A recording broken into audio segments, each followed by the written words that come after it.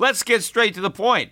You want to grow your portfolio to deal with the rising cost of inflation, to pay off your debt or your mortgage, pretty much anything standing in the way of you and financial freedom, right? Well, with Yahoo Finance, you can get access to the news, data, and tools that you need in order to help you reach that financial freedom. And when it comes to your financial future, you think you've done it all. You've saved, you've researched, you've invested all that you can. And now you need to take those investments to the next level by using what every financial great uses. Yahoo Finance. For more than 25 years, Yahoo Finance has been the brand behind every great investor. They're the #1 finance destination, producing a holistic look at the financial news cycle, including breaking news, original perspectives, analyst ratings, independent research, customizable charts, and so much more. For comprehensive financial news and analysis, visit the brand behind every great investor, yahoofinance.com, the #1 financial destination. That's yahoofinance.com. When you need mealtime inspiration, it's worth shopping Kroger, where you'll find over 30,000 mouth-watering choices that excite your inner foodie. And no matter what tasty choice you make, you'll enjoy our everyday low prices, plus extra ways to save, like digital coupons worth over $600 each week. You can also save up to $1 off per gallon at the pump with fuel points. More savings and more inspiring flavors make shopping Kroger worth it every time. Kroger, fresh for everyone. Fuel restrictions apply. Today's podcast was recorded yesterday. If you want to listen to my podcasts commercial-free the day that I record them, go to shiftradio.com/premium. It only costs $5 a month. The Peter Schiff Show.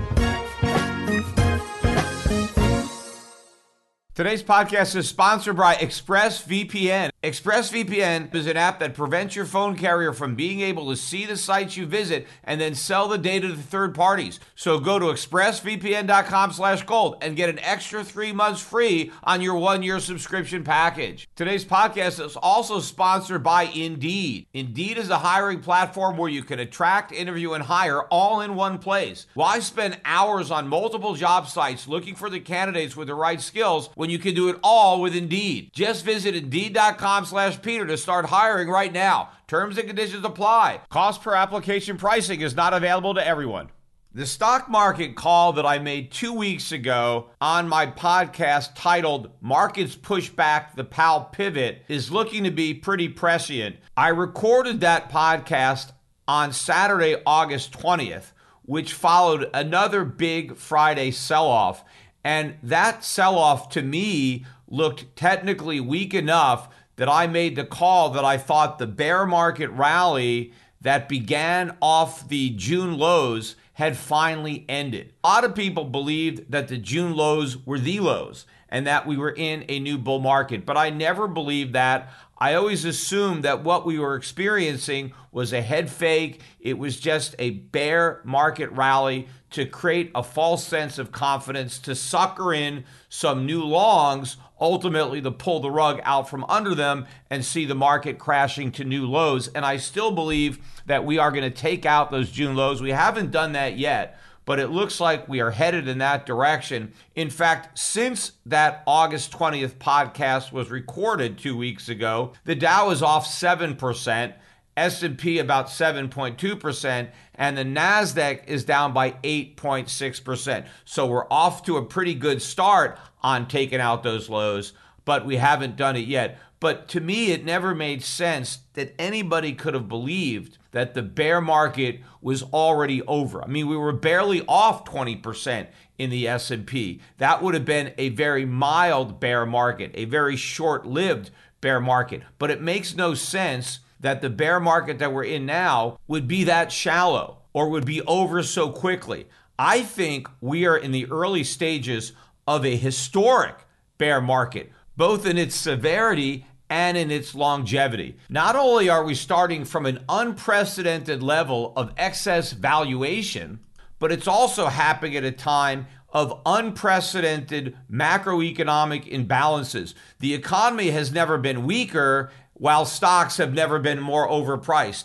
And we're at an inflection point because in recent history, every time the stock market was in trouble or every time the economy was in trouble, the Fed would come to the rescue with more cheap money. Well, it can't do that anymore. At least it's claiming it's not going to do that. And if it did do that, it would have dire ramifications. So for now, it's not doing it. And the markets still don't understand what this means for the economy and what it portends for stock market prices. Investors need to understand that the stock market has literally been surfing a wave of liquidity, because when we have a recession or a major stock market decline, the Fed floods the markets with liquidity. And so stock prices are floating on that sea of liquidity. The valuations are extreme, but now the Fed is pulling the plug,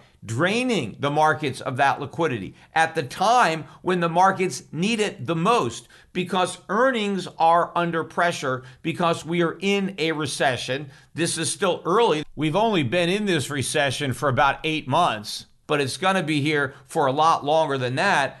But as the recession worsens, more downward pressure is going to be exerted on corporate earnings. But as interest rates are rising, the value of those diminished earnings is falling even faster because you're discounting them with a higher interest rate. But maybe more importantly, rising interest rates themselves hurt corporate earnings because corporations are carrying unprecedented amounts of debt. Now, why do corporations have so much debt? The same reason that individuals have so much debt. For the same reason government has so much debt. That's because the Federal Reserve has made it so cheap to borrow money for so long. So because of the Fed, everybody is leveraged to the hilt. The economy has never been this leveraged and never been this dependent on the cheap money that the Federal Reserve is now taking away. So we're going to go through the mother of all economic withdrawals as the Fed is weaning us from this monetary heroin. But as corporations have to pay higher interest on their debt, that reduces their earnings, because the money they give to their bondholders, they can't give to their stockholders in dividends, or they can't use that money to buy back stock. So stock prices are going to come down, and they have a long way to fall. Anybody who thinks we're anywhere near the bottom just doesn't understand the stock market. And anybody who thinks the Fed is going to win this inflation fight doesn't understand inflation. And of course, they also don't understand economics. It's amazing that so many people are still talking about a soft landing as if something like that were even possible when we've already crashed. The only thing is we haven't burst into flames yet, but the debate seems to be whether or not the Federal Reserve needs to cause a recession in order to fight inflation. That's not actually what happens. The Fed doesn't have to set out to cause a recession. The recession is going to happen. In fact, it's already started as a consequence of the inflation fight. So it's not about whether the Fed needs to cause a recession to fight inflation. The reality is the Fed can't fight inflation without causing a recession. In fact, it's the Fed's own policy that was responsible for creating the leverage and the inflation. But because it accommodated so long, because it left monetary policy so loose for so long and allowed the economy to get so leveraged, allowed inflation to get this out of control, it's not about the fact that fighting inflation is going to cause a recession. It's going to cause a financial crisis. There is no way around that.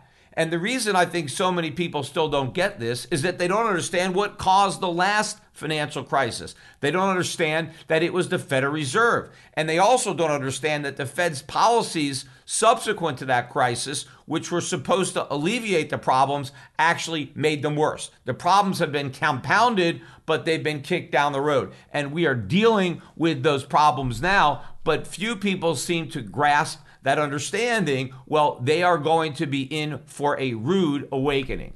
And that's why, unlike Paul Volcker, Jerome Powell will not be successful in his war against inflation. Powell will surrender and inflation will win. Because when push comes to shove and when we are in a financial crisis, Powell will not continue to fight inflation. He will give up that fight in order to try to save the economy and the markets from the consequences of that financial crisis. And that's when inflation will cause an even greater crisis in terms of a US dollar crisis and a sovereign debt crisis, a fate that so far the US has managed to avoid, but its ability to postpone that day of reckoning will rapidly come to an end.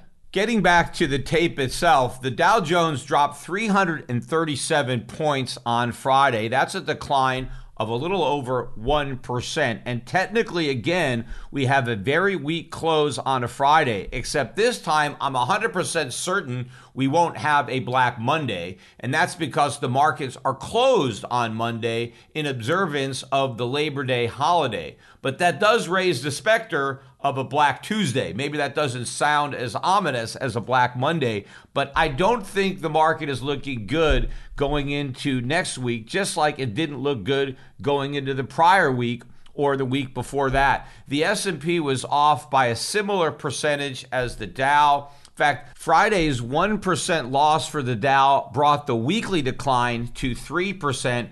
S&P very similar, off about 1.07% on Friday, down 3.3% on the week. The tech stocks got beat up a little more. The Nasdaq was down 1.36% on Friday, down 4% on the week. By the way, the Nasdaq is now down for 6 consecutive days. It hasn't done that since late July, early August of 2019. The Russell 2000 did a little better on the day. It was only off about 0.72%, but worse on the week, where it dropped 4.7%. The even riskier stocks, the companies with no earnings, like the ones that are held by Cathie Wood in her ARK Innovation ETF, that ETF dropped 2.7% on the day, 5.3% on the week. The Grayscale Bitcoin Trust, which is highly correlated with the ARK Innovation Fund due to the risky nature of Bitcoin, actually managed a 0.8% gain on Friday, but it was off 2.3% on the week. Bitcoin itself has been trading above and below 20,000 for several days now. As I'm recording this podcast, it's a bit below 20,000, about 19,800. So there seems to be a bit of a battle brewing. You've got a lot of buying below 20,000, and you've got a lot of selling just above 20,000. Now the question is, what will the market exhaust first? Will it exhaust the buying below 20,000 or the selling above? I think that there's a lot more selling above 20,000 than there is buying below. And I think at some point we are going to run out of buyers and the bottom is going to drop out and Bitcoin is going to crash below its lows down below 10,000 before we get another meaningful bear market rally that ultimately rolls over, with Bitcoin and other cryptocurrencies again making new lows. Nowadays, we all spend a lot of time on our phones. We're doing everything on our phones, not just communicating with our friends, but sharing photographs, making online purchases. But the scary part is that your phone carrier collects all the data on whatever you're doing. They'll tell you it's so they can better understand your interests. But in reality, all they want to do is sell your data to advertisers, which includes all the websites you visit and basically everything you're doing online. The more information they can get on you, the larger their paycheck becomes. That's one of the reasons why I use ExpressVPN. So go to expressvpn.com/gold today to learn more. In fact, because I live in Puerto Rico, I get the added benefit of being able to access content that otherwise would be denied to me based on my location. Because by using the ExpressVPN, I'm able to fool the content providers into believing that I'm actually accessing their content from an authorized location. ExpressVPN is an app that prevents your phone carrier from being able to see the sites you visit and then sell it to third parties. All it takes is one tap of a button, and then all your network data gets encrypted and rerouted through ExpressVPN's secure servers for ultimate privacy. Not only does it shield your web browsing, ExpressVPN protects all your network data so you can stay private even when you're using your favorite apps. Whether you're an iPhone, Android, or tablet user, ExpressVPN works on all your devices. And the best part is one subscription can be used on up to 5 devices at the same time. My whole family is able to use ExpressVPN. When your phone carrier tracks you, that's a gross invasion of your privacy. You can either keep letting them cash in, or you can visit expressvpn.com/gold to get the same VPN I use. Take back your online privacy today and use my link to get 3 months free. That's ExpressVPN, EXPRESSVPN.com/gold. ExpressVPN.com/gold. Moving from fool's gold to real gold, the yellow metal bucked the downtrend in stocks on Friday and closed up about $14. Gold closed at $1712.50 on the week. Now that is down about $25 from last week's close. And in fact, earlier this morning and yesterday, gold was trading below 1700. In fact, it closed on Thursday below 1700. But we really haven't taken out the lows, and I think there is a good chance that we've now double bottomed in gold and we're moving higher. We'll see. The key is, are we bucking the trend in stocks? Can stocks continue lower and gold move higher? Because in an environment like this, historically, gold and stocks would be negatively correlated. Gold would be seen as a safe haven from a falling stock market. But right now, everything is marching to the beat of the same drum, and that's Fed rate hikes. Everybody thinks the Fed is going to hike rates to succeed in its battle against inflation, and so everything is going down. Investors are buying dollars and they're selling everything else, including gold and stocks, because they think the dollar is the only safe place to hide when you have a Fed committed to successfully fighting inflation. Well, once the markets begin to question that commitment and understand that even if the Fed is pretending to be committed, in reality it can't be because of the severe adverse consequences of actually doing what it claims it can do, then we should see a divergence in stocks and gold, because what is happening is definitely bearish for stocks, but it is also definitely bullish for gold. It's just that investors don't understand that yet. So maybe what we saw on Friday could be the beginning of that decoupling, although it's too early to call. Now, we saw the same divergence with the mining stocks, which had a pretty good up day on Friday. Of course, it followed a brutal down day on Thursday, where gold stocks mostly traded to new lows. But on Friday, the GDX was up 3.2%, but it still lost 4.5% on the week. And the juniors, the GDXJ, that index rose 3.9% on Friday, but still fell 5.3% on the week, despite that Friday rise. But again, we have to see if Friday's action really is the beginning of a long overdue decoupling between the overall market and gold and the mining stocks, or maybe Friday was just a one-day fluke, and that decoupling, while it will eventually happen, has not happened yet. And as is typically the case, we have the same type of thing happening with silver, only on a bigger scale. Silver managed to close Friday up 25 cents, back above $18 an ounce at $18.05, but it was off about 80 cents on the week.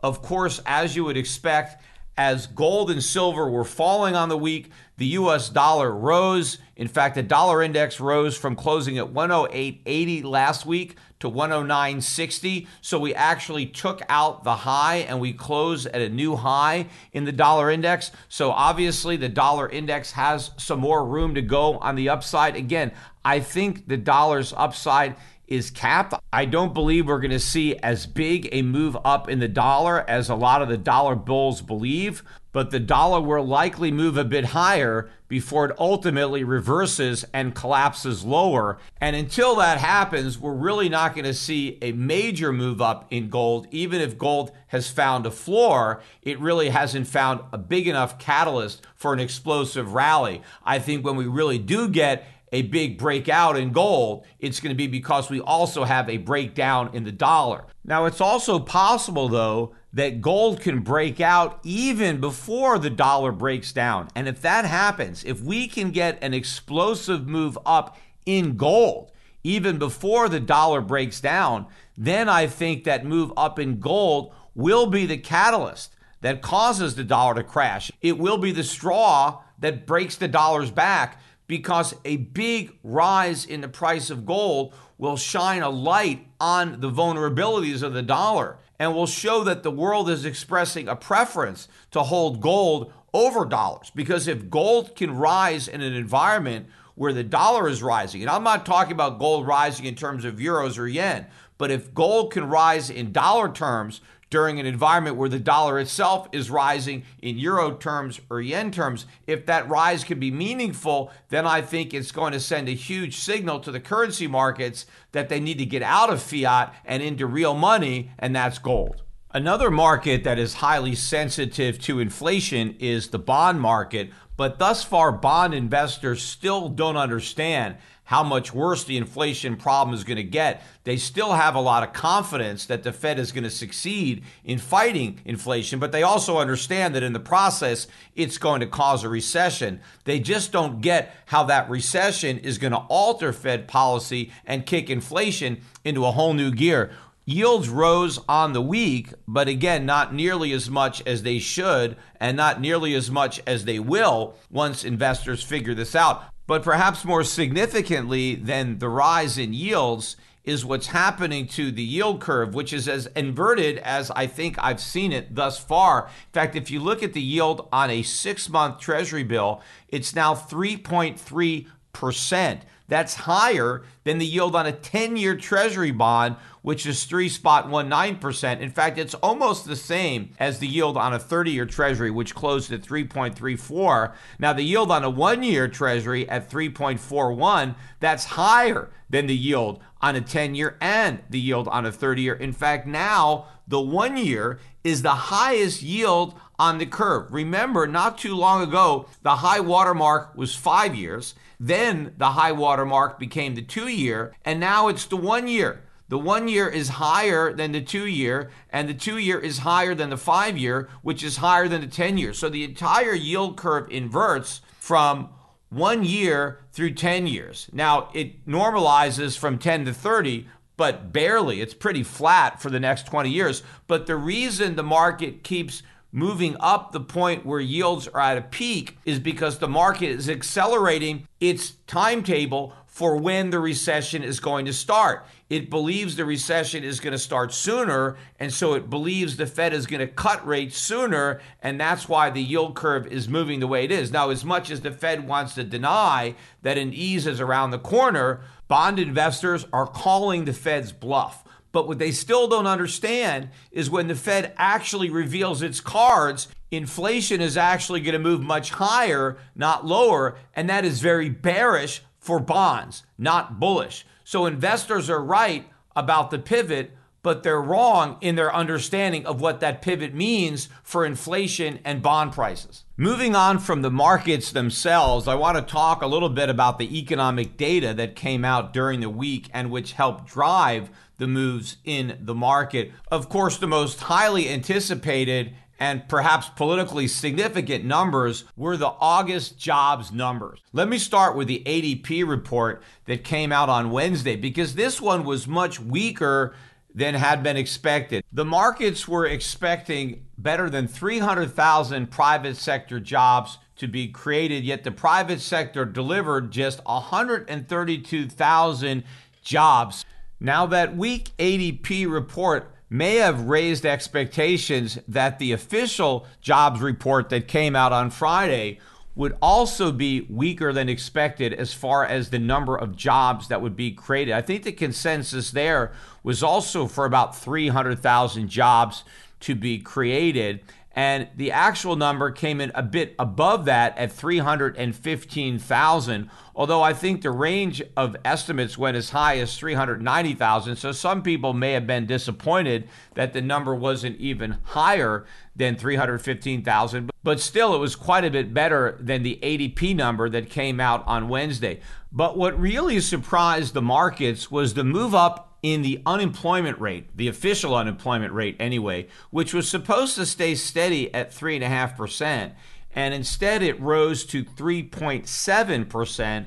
That was above the high end of the estimates, which went from, I think, a low of 3.4 up to a high of 3.6. And the reason that the unemployment rate rose was that labor force participation finally rose as well. It moved up from 62.1 to 62.4. So you had more workers entering the workforce, and because they couldn't find jobs, they're now considered unemployed. Now, they didn't have jobs before, but in theory, they weren't looking for jobs. So even though they weren't working, they weren't technically unemployed, but now they're looking for jobs and they are unemployed. But this also brings up an interesting point that I touched on my last podcast, because the markets were very excited that the JOLTS reports show that we have 2 jobs available for every unemployed worker. And this was supposed to be indicative of this strong labor market. That means we have a strong economy because there are so many jobs available for people who want them.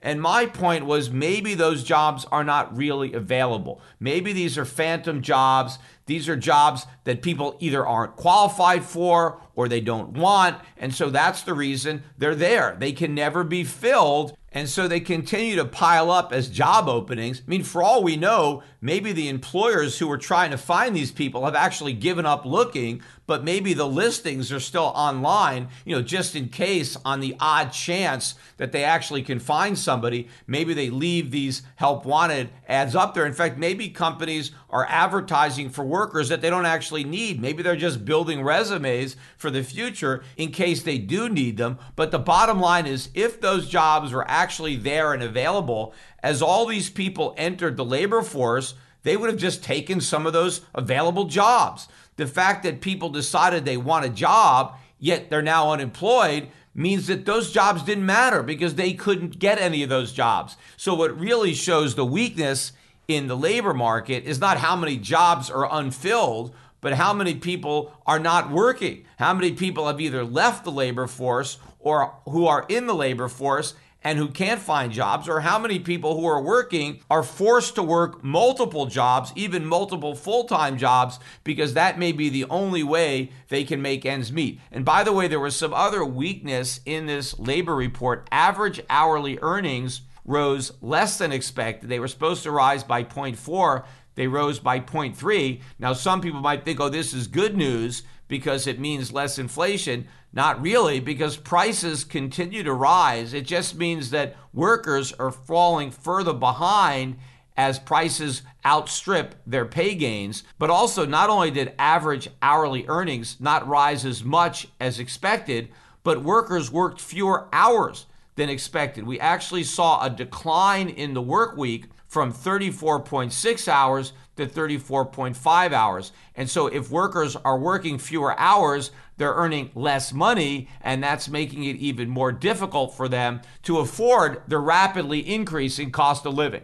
Now, after that weak economic data came out, we actually saw a rally in the stock market, a sell-off in the dollar, a rally in gold, because investors looked at the unexpected jump in the unemployment rate and average hourly earnings not rising as much as evidence that maybe the Fed will be able to back off, that the Fed won't have to be as aggressive in its inflation fight because both the economy and inflation may be weakening.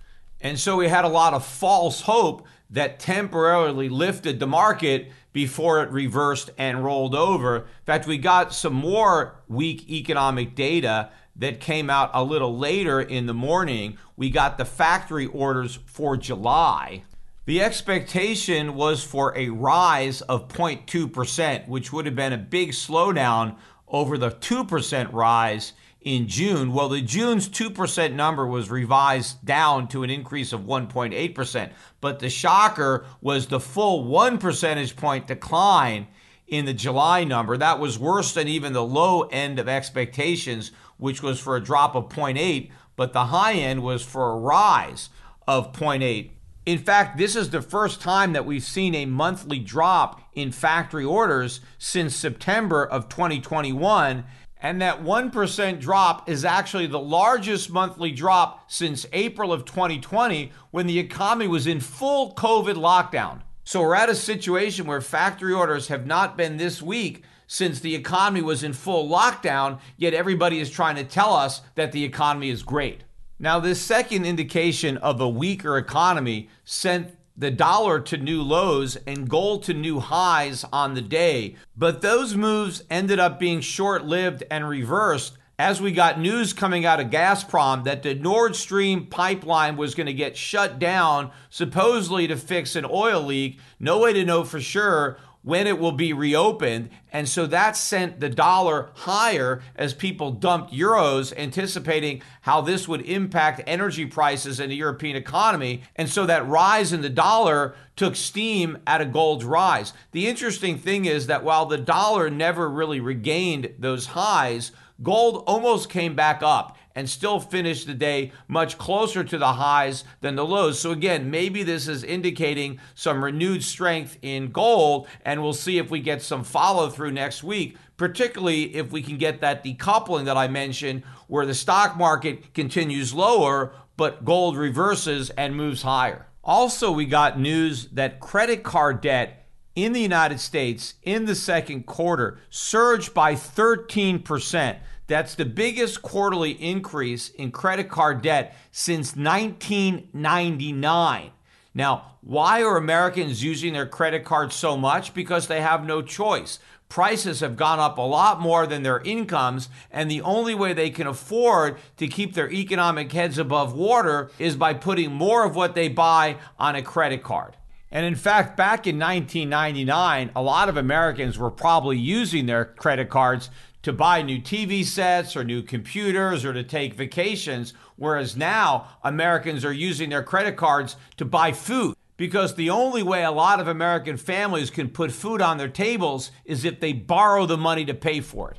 Now, we got some more economic news that came out on Thursday. The news was weak, but maybe not as weak as the markets had been expecting. So those beats ended up sending gold lower and the dollar higher, as investors thought, oh, if the economy is not as weak as we thought, maybe the Fed will be more aggressive than we thought. But the reality is a few numbers coming out less weak than expected doesn't indicate any underlying strength in the economy. Every once in a while, some of these weak numbers will beat expectations, but overall, the numbers are weak, and they're going to get weaker as the recession worsens. But one of the numbers that came out on Thursday was construction spending. And while the number was a little weaker than anticipated, it was supposed to be flat, and it fell by 0.4. We got a revision to the prior month, which was originally reported as negative 1.1, and that was revised to just negative 0.5. So maybe there was a little bit of hope. Hey, maybe things are not quite as bad as we thought. The year-over-year increase in construction spending was 8.5%. That was better than the originally reported year-over-year increase of 8.3% for the prior month. But since that was revised to up 9.6%, it was a bit of a deceleration. But overall, maybe these numbers were not as bad as people thought. But again, remember, these construction spending numbers are not index for inflation. And we know that construction costs are up way more than 8.5% year over year. So we're not constructing more, we're actually constructing less. We're just paying a lot more for what we are constructing. And that is not a strong economy. That is a weak economy. ISM number for August, that also came out weak, but not as weak as expected, because the estimate was for 52, and that would have been an improvement over the 52.8 from July. Instead, we held steady at 52.8. So we didn't get any weaker, and I guess that was good news, but this is just a temporary reprieve. I'm confident that that number is headed south of 50. We also got the PMI number. This is the final read for August. That was 51.3, and instead we ended up getting 51.5 as the final. Still a weak number, just slightly less weak than expected. And of course, it didn't go down, right? The markets could have actually gotten a lower number. The final read could have actually revised the number lower. So the fact that it wasn't a lower revision, but an upward revision also helped. Then we also got some revisions to the second quarter productivity numbers. The last report was that productivity dropped by 4.6% during the quarter. That's an annualized rate.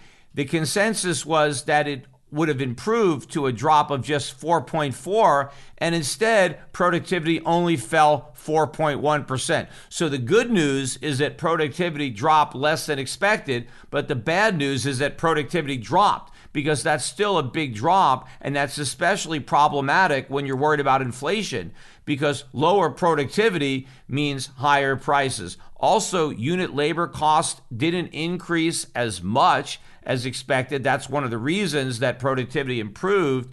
The original forecast was that unit labor costs were up 10.8%. They were expecting a revision to 10.7. Instead, we got 10.2. So again, these are bad numbers, but the bar is pretty low, and so the numbers were not quite as bad as expected. And I think all of this is why we got that strength in the dollar and weakness in gold on Thursday. But again, the markets still don't get it. It doesn't really matter if we get some one-off numbers that aren't as bad as expected. This is a bad recession, and it's going to get much worse. So the data is going to get much worse. But eventually, investors have to connect the dots between weak economic data and higher, not lower, inflation. And when the Fed ultimately pivots and gives up the pretense of fighting inflation to bail out the economy and the markets by creating even more inflation.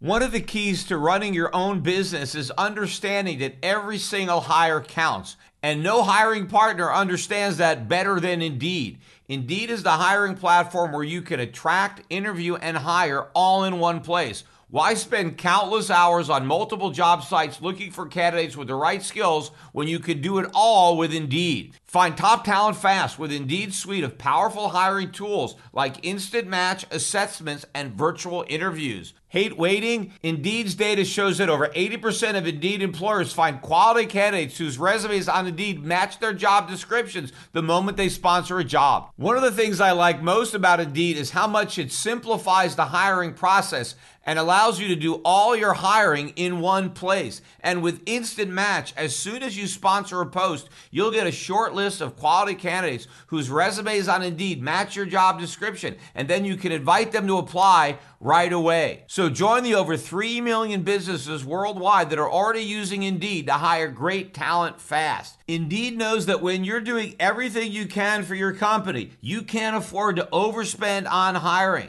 So visit Indeed.com/Peter to start hiring right now. Just go to Indeed.com/Peter. That's Indeed.com/Peter. Terms and conditions apply. Cost per application pricing not available for everyone. If you need to hire, then you need Indeed. And in fact, when it comes to inflation, Vladimir Putin has a much better understanding of inflation than Jerome Powell or anybody on the FOMC or anybody in the Biden administration or maybe anybody on Wall Street. Either he has a better understanding or at least he's more honest in expressing his opinion. Because just before I started recording this podcast, I happened to catch a clip of a speech that Putin gave, and I haven't seen the entire speech. I need to look for it on the internet. It's got to be there somewhere.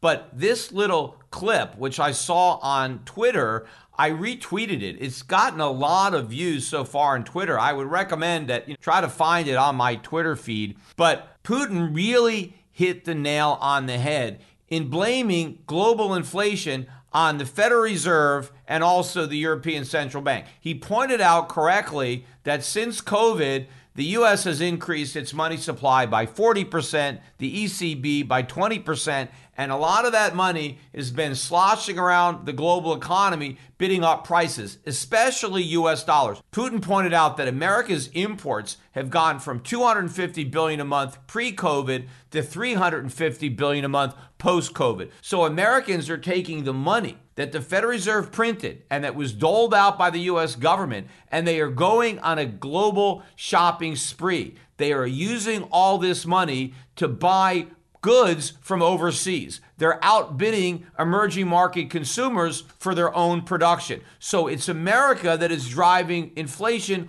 all over the world because, as Putin pointed out, there is no increased productivity associated with all this money printing. American imports are way up, but exports are not. We are not putting goods into the global economy. We're simply removing goods from the global economy and replacing them with paper. So we are bidding up prices, and other nations that haven't been able to print their reserve currency, they are also suffering. So when you have Chair Powell or Biden trying to say, hey, inflation is a global problem, so don't blame us, The global problem is their fault too, because the dollar is the reserve currency. And if we print dollars and Americans use those dollars to buy goods all over the world that they did not produce, we are bidding up prices all over the world. So Putin is 100% correct that the U.S. is the source of the problem. But he also understands the only way to solve the problem, and that's for the U.S. dollar to cease functioning as the world's reserve currency. Because when the dollar crashes, then it won't matter how many we print, because we won't be able to buy anything. And I think Putin understands that, and he's working with the Chinese and probably others around the world to try to dethrone the dollar to stop this global plunder. Because the U.S. is going to take advantage of the world as long as it's in a position to do it. And the fact that Putin understands that and is in a position to potentially do something about it, that may be the real reason that the U.S. considers him so dangerous. It's not the threat to the Ukraine that they're worried about, but the threat to the United States and its ability to continue to print the world's reserve currency and then to export the inflation that it creates to the rest of the world. In fact, the Biden administration has just proposed another $13.7 billion in new aid to the Ukraine. That's part of a larger emergency spending package that has more money for COVID relief. Again, it's money we don't have. We have to borrow, so the Fed has to print it. This relief is inflationary. But this $13.7 billion in new aid is going to come on top of the $40 billion that we've already provided to Ukraine this year. That package was passed in May. And at the time, they said that that's going to make it to the end of the year. And yet here we are in the beginning of September, and that $40 billion has already run out, and we need another 13.7. In fact, it's very likely that but for all this financial aid the U.S. is giving to the Ukraine, the war with Russia would already be over. Zelensky probably would have had plenty of incentive to come to some kind of truce with Putin, but because we have provided them with so much money, and who knows how much of this money is actually getting into the hands of corrupt government officials in the Ukraine and is not really being used to fight the Russians. A lot of it is, but I'm sure a lot of it is skimmed off the top. And because we continue to finance this war, this is a major reason why the war is not coming to an end. Because otherwise, the cost of the war would be so prohibitive that the Ukraine would have to act more responsibly and figure out a way to bring it to an end. But because we're covering the costs, we take away that incentive, and so the war continues. But again, what is the real reason that the Biden administration wants this war? Do they really care so much about the Ukraine? Or is there a much bigger hidden agenda at work here? Now, in sharp contrast to this very honest speech delivered by Russian President Vladimir Putin, I also listened to a very dishonest speech delivered by U.S. President Joe Biden. The setting for this speech was Philadelphia's Independence Hall. That is the birthplace of our nation, because that is where the founding fathers put their John Hancocks on the Declaration of Independence. Now, one thing that was particularly infuriating about this speech is that President Biden was acting as if he was there in the spirit of the framers, that he was there to continue their dream and expand on the principles that were established in Philadelphia back in 1776, when in reality, President Biden represents everything that our founding fathers were rebelling against. But before I really get into that, I want to talk a little bit about what everybody else is talking about before I get into what I really want to talk about.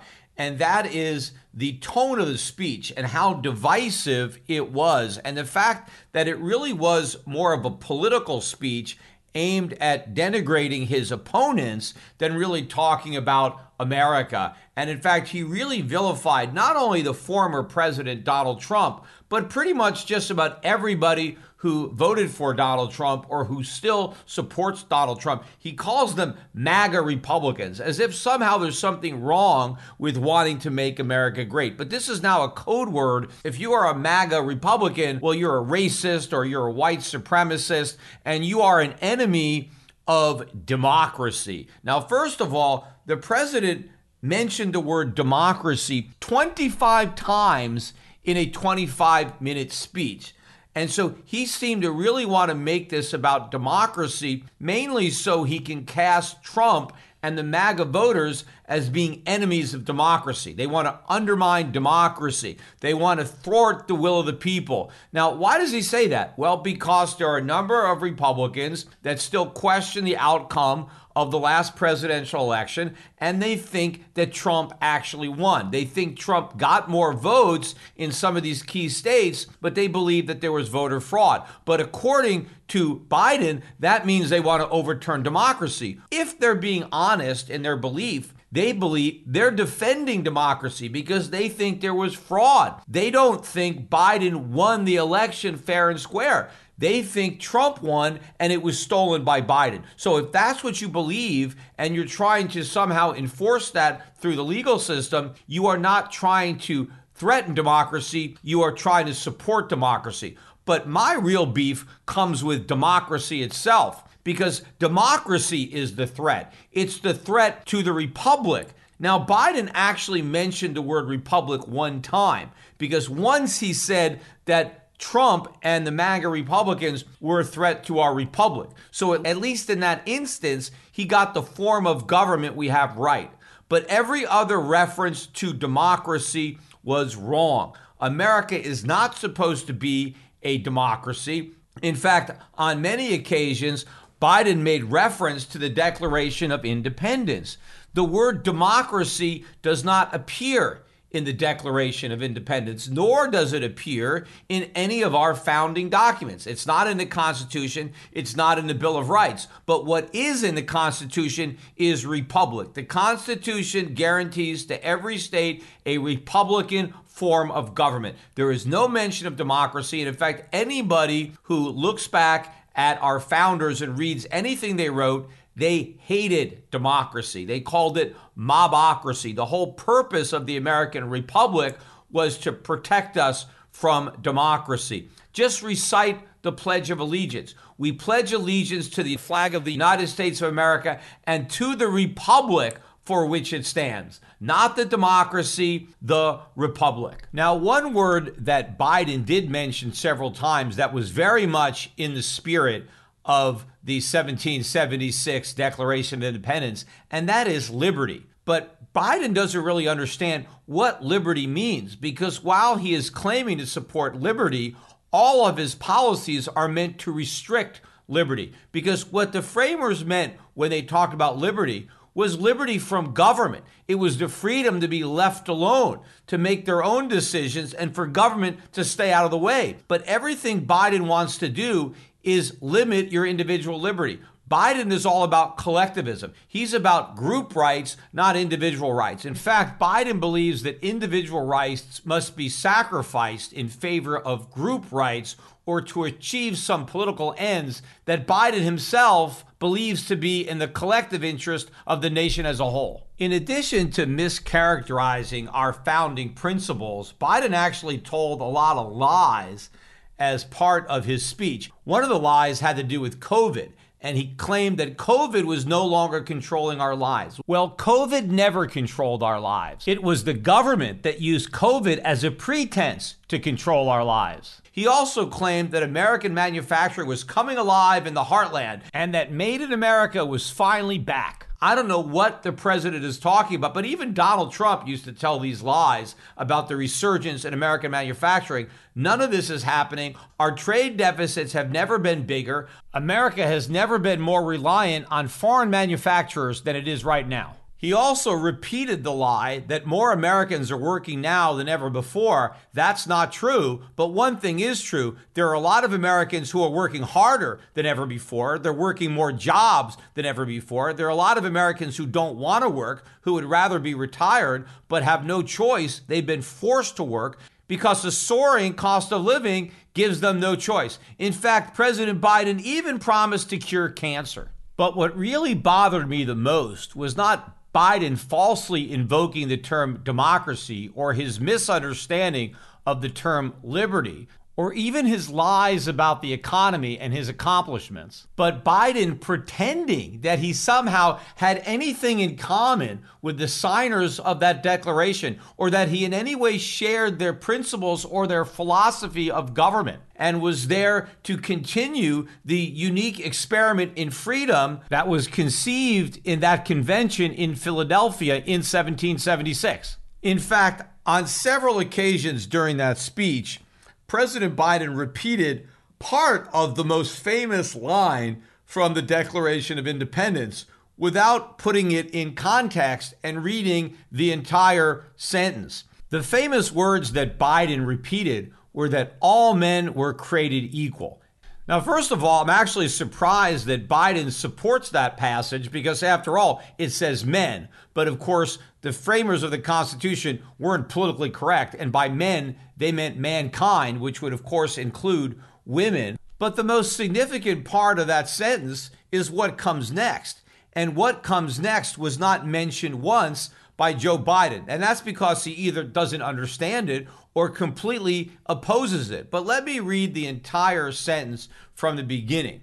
We hold these truths to be self-evident, that all men are created equal, that they are endowed by their Creator with certain unalienable rights, that among these are life, liberty, and the pursuit of happiness, that to secure these rights, governments are instituted among men, deriving their just powers from the consent of the governed, that when any form of government becomes destructive of these ends, it is the right of the people to alter or abolish it. Now, what does that mean?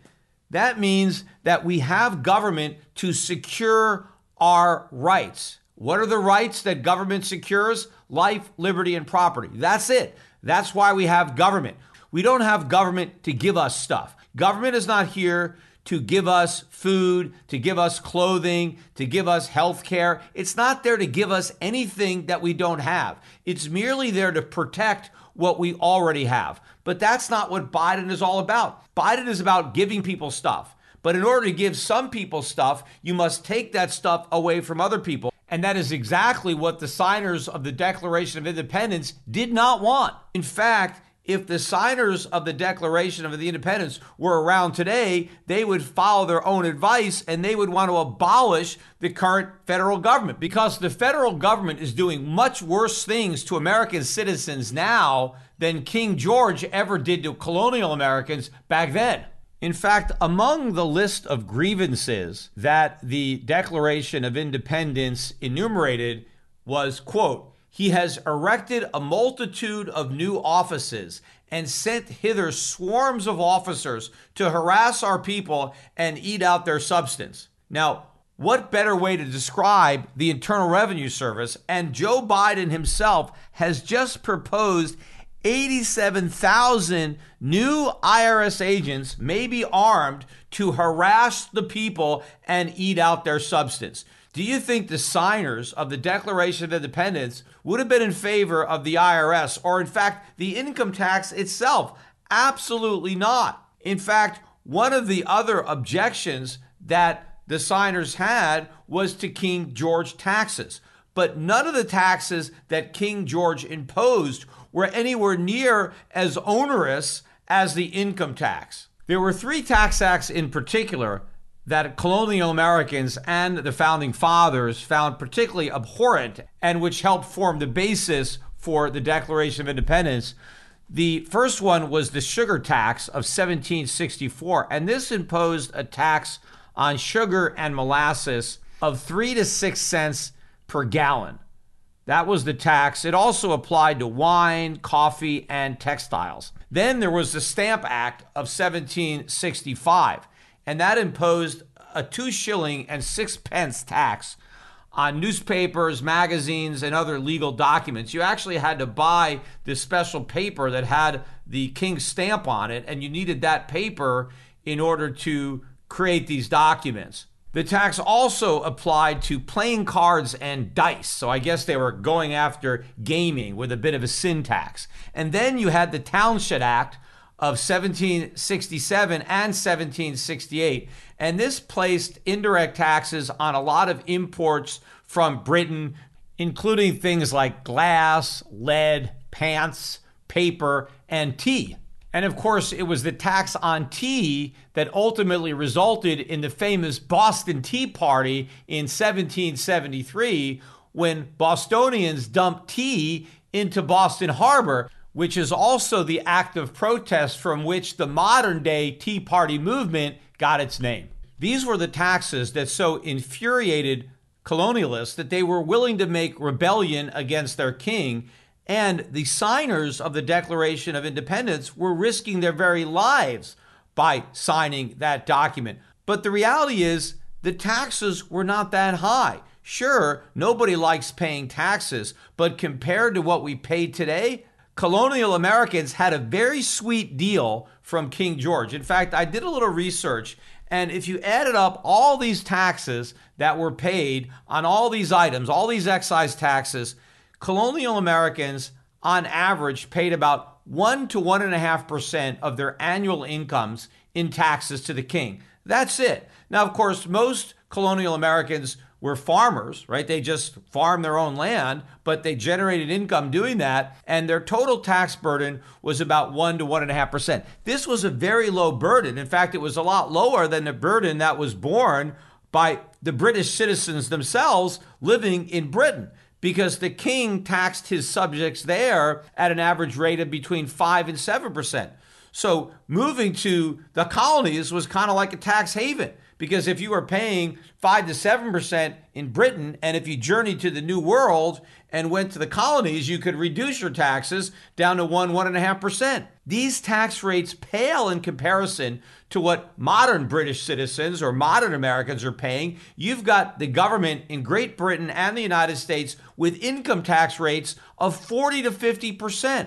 Could you imagine the uproar if King George ever tried to impose an income tax on anybody? He would have had the shortest reign in history. They would have stormed the palace, off with his head.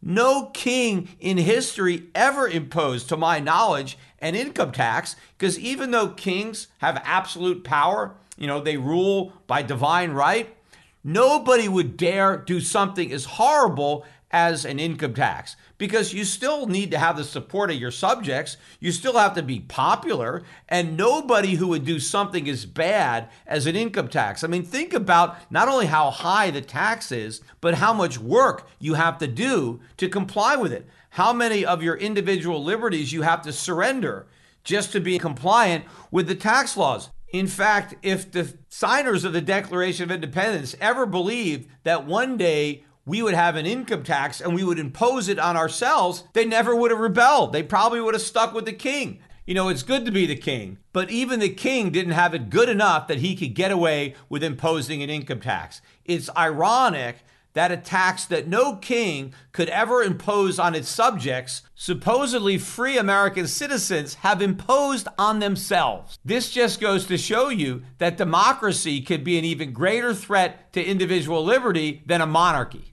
The essence of liberty is not just freedom from government, but the freedom to keep the fruits of your own labor, to own your own income. If you think about it in these terms, when you have anarchy and there's no government, then you pay no taxes. So you get to keep 100% of what you earn. The extreme opposite from an individual freedom perspective would be slavery. Because under slavery, you don't get to keep anything that you earn. Everything that you earn belongs to your master. You get nothing, the master gets everything. But of course, that doesn't mean that none of the fruits of your labor end up benefiting you, because your master still has to feed you, still has to clothe you, provide you with shelter, health care when you get sick, because otherwise you're going to die and he's going to lose out on a very valuable investment. So you still get to benefit from your labor, even though the fruits of your labor belong to somebody else